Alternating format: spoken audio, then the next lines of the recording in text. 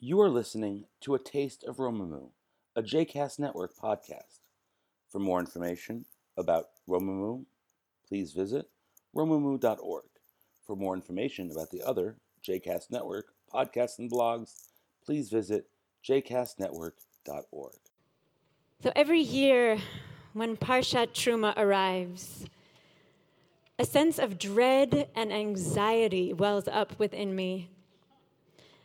But the parsha begins quite auspiciously and poetically with "Vaikhu li truma me'et kol ish asher yidvenu libo, tikhu et trumati." God says, bring me gifts from each and every person whose heart so moves her. A few weeks ago, we received so much, almost too much, at Sinai. And now we get to give. God asks us to bring raw materials, precious metals, multicolored stones, fabrics for weaving. And God declares the words that we just sang. Va'asu li mikdash v'shachanti b'tocham.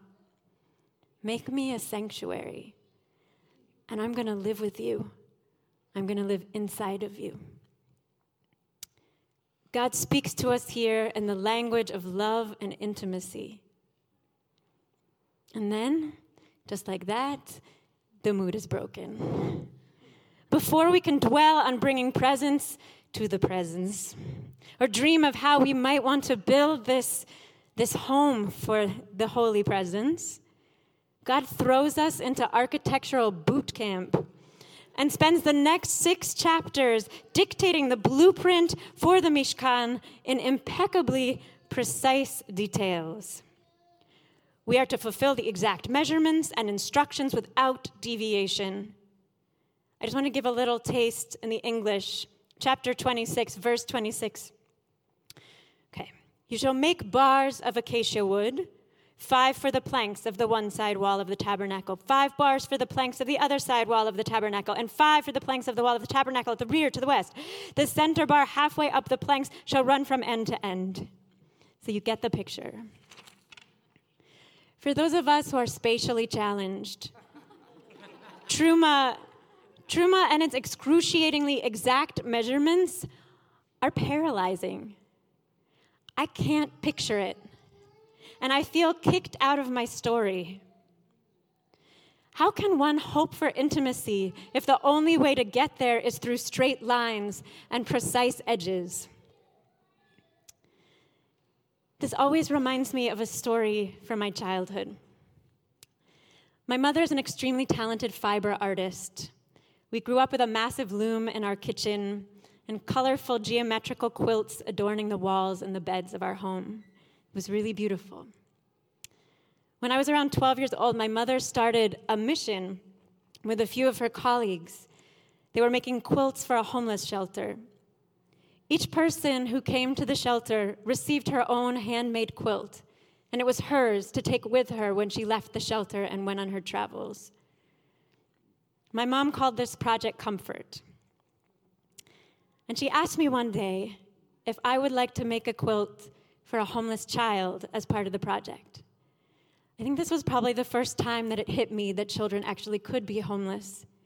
I was horrified, and I knew I had to make this quilt. I spent hours trying to cut a straight line, to sew along the margins, to thread needles and bobbins and tie aesthetically pleasing knots. And I had absolutely no success. The quilt emerged so lopsided and famished that nobody could possibly want to cover themselves with it.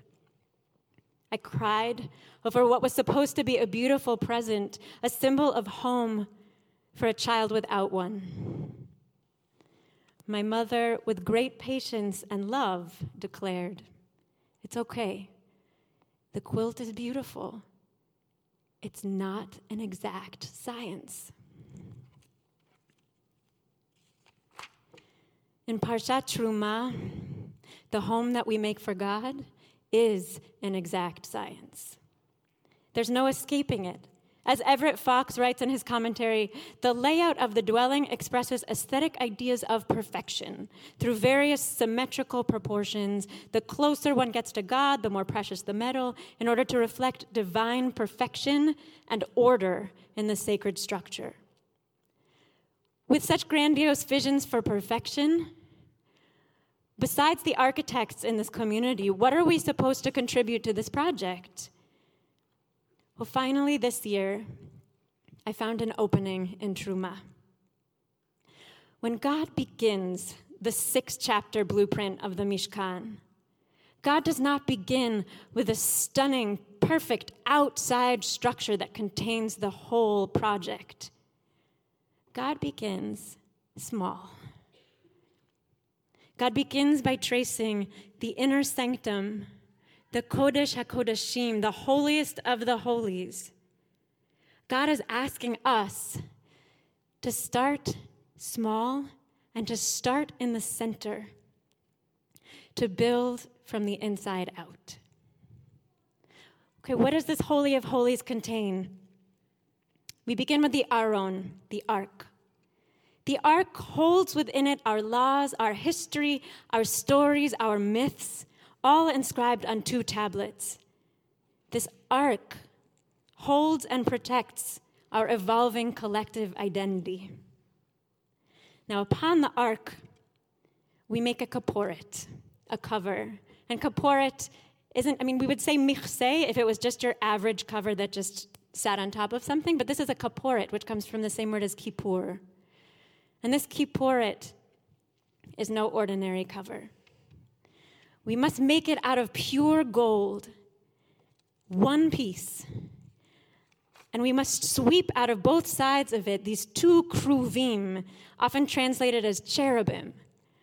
But I don't like to think about sweet, chubby cherubs or elegant angelic figures. I like to think about fierce, sphinx-like creatures with sweeping spread wings that are guarding our most precious cargo, our luchot habrit.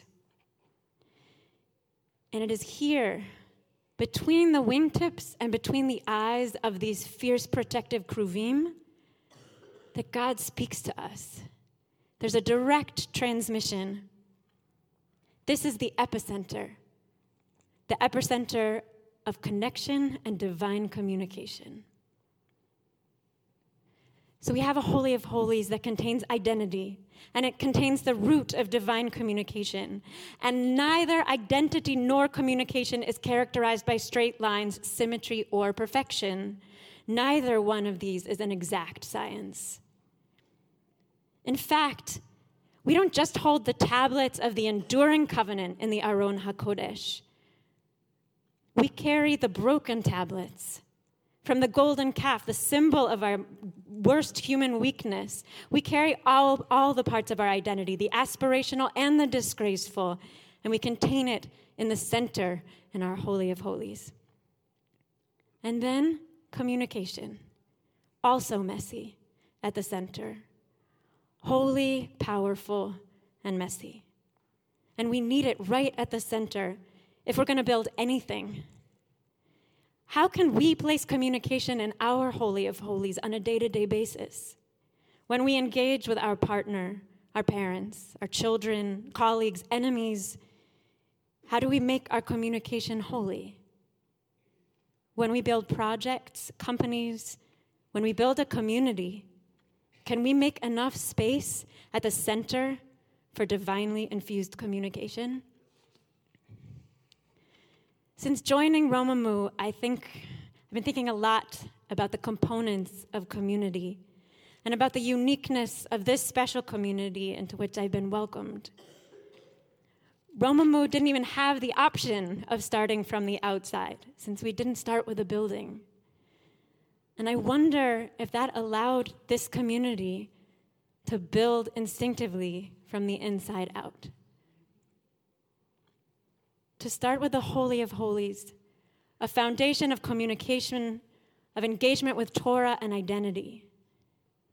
And I wonder beyond that, what else lives in Romamu's Holy of Holies? What is at the vibrant core of this community? And how do we make it even stronger? I want to finish with a midrash that Rabbi Jill Hammer pointed me to this week. It's in Midrash Trumah, and it's about the construction of the Mishkan. And this particular midrash focuses on the menorah, on the lamp, on the holy lamp, this vessel which is in the Mishkan, and which is the design is based very strictly, actually, on an almond tree and almond blossoms. So the Midrash starts with God ascending the mountain, with Moshe ascending the mountain to meet with God. And God lays it all out. God lays out the blueprint and articulates in this minute detail exactly how this is going to look. And Moshe says, I don't get it. I don't get what you want me to do. So God steps back, brings some white fire, some black fire, some green fire, and red fire, and then casts this menorah, giant menorah in the sky and says, this is exactly what I want you to do. And Moshe says, no, I still don't get it. And God tries a different tactic. And God takes Moshe's hand and the divine hand and traces the lines of the menorah into Moshe's hands. It says, this is what I want you to do.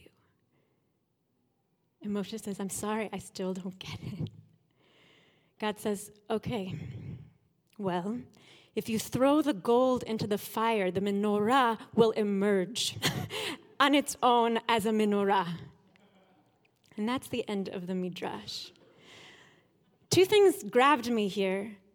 First, the messiness and beauty of the communication between God and Moshe. I always think of this communication between the two of them as perfect, as so aligned, and here there's clearly not, it's not flowing. Secondly, it turns out that the 6 chapters of minute architectural detail were not an exact science. They were beyond reach. Moshe couldn't touch them.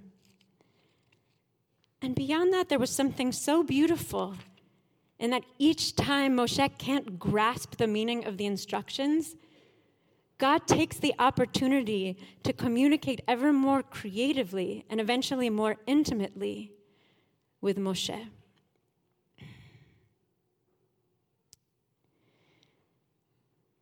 In the end, as Rabbi Jill Hammer said to me, if we build it, God will come. The menorah, the gold that we throw into the fire, even if we cannot perfect it to the last detail, that piece of gold, if we try our darndest, might just emerge as a menorah that looks like an almond tree. We might not reach the height of the blueprints, particularly if Moshe can't reach the height of the blueprints. But if we start at the center and we build with divinely driven communication, and our luchot habrit, as the Sfat Emet says, that we carry these words of the luchot that we carry inside our hearts, that every year we need to keep scrubbing because plaque develops on them.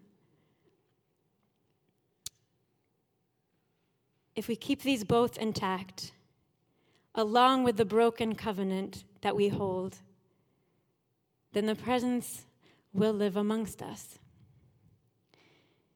If we get so bogged down in fears of, I didn't do it right, I can't quite get it, we might not notice that the presence has already moved in.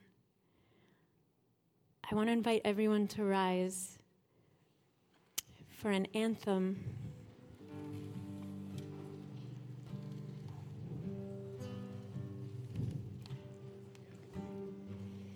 I had a hammer, I'd hammer in the morning, I'd hammer in the evening, all over this land.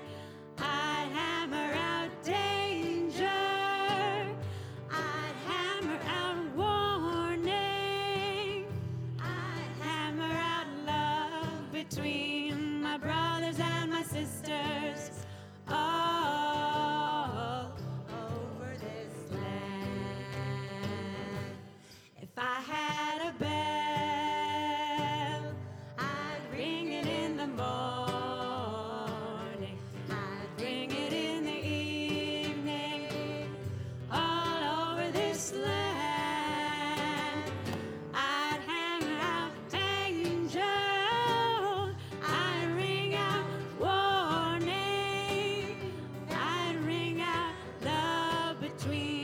my brothers and my sisters all over this land.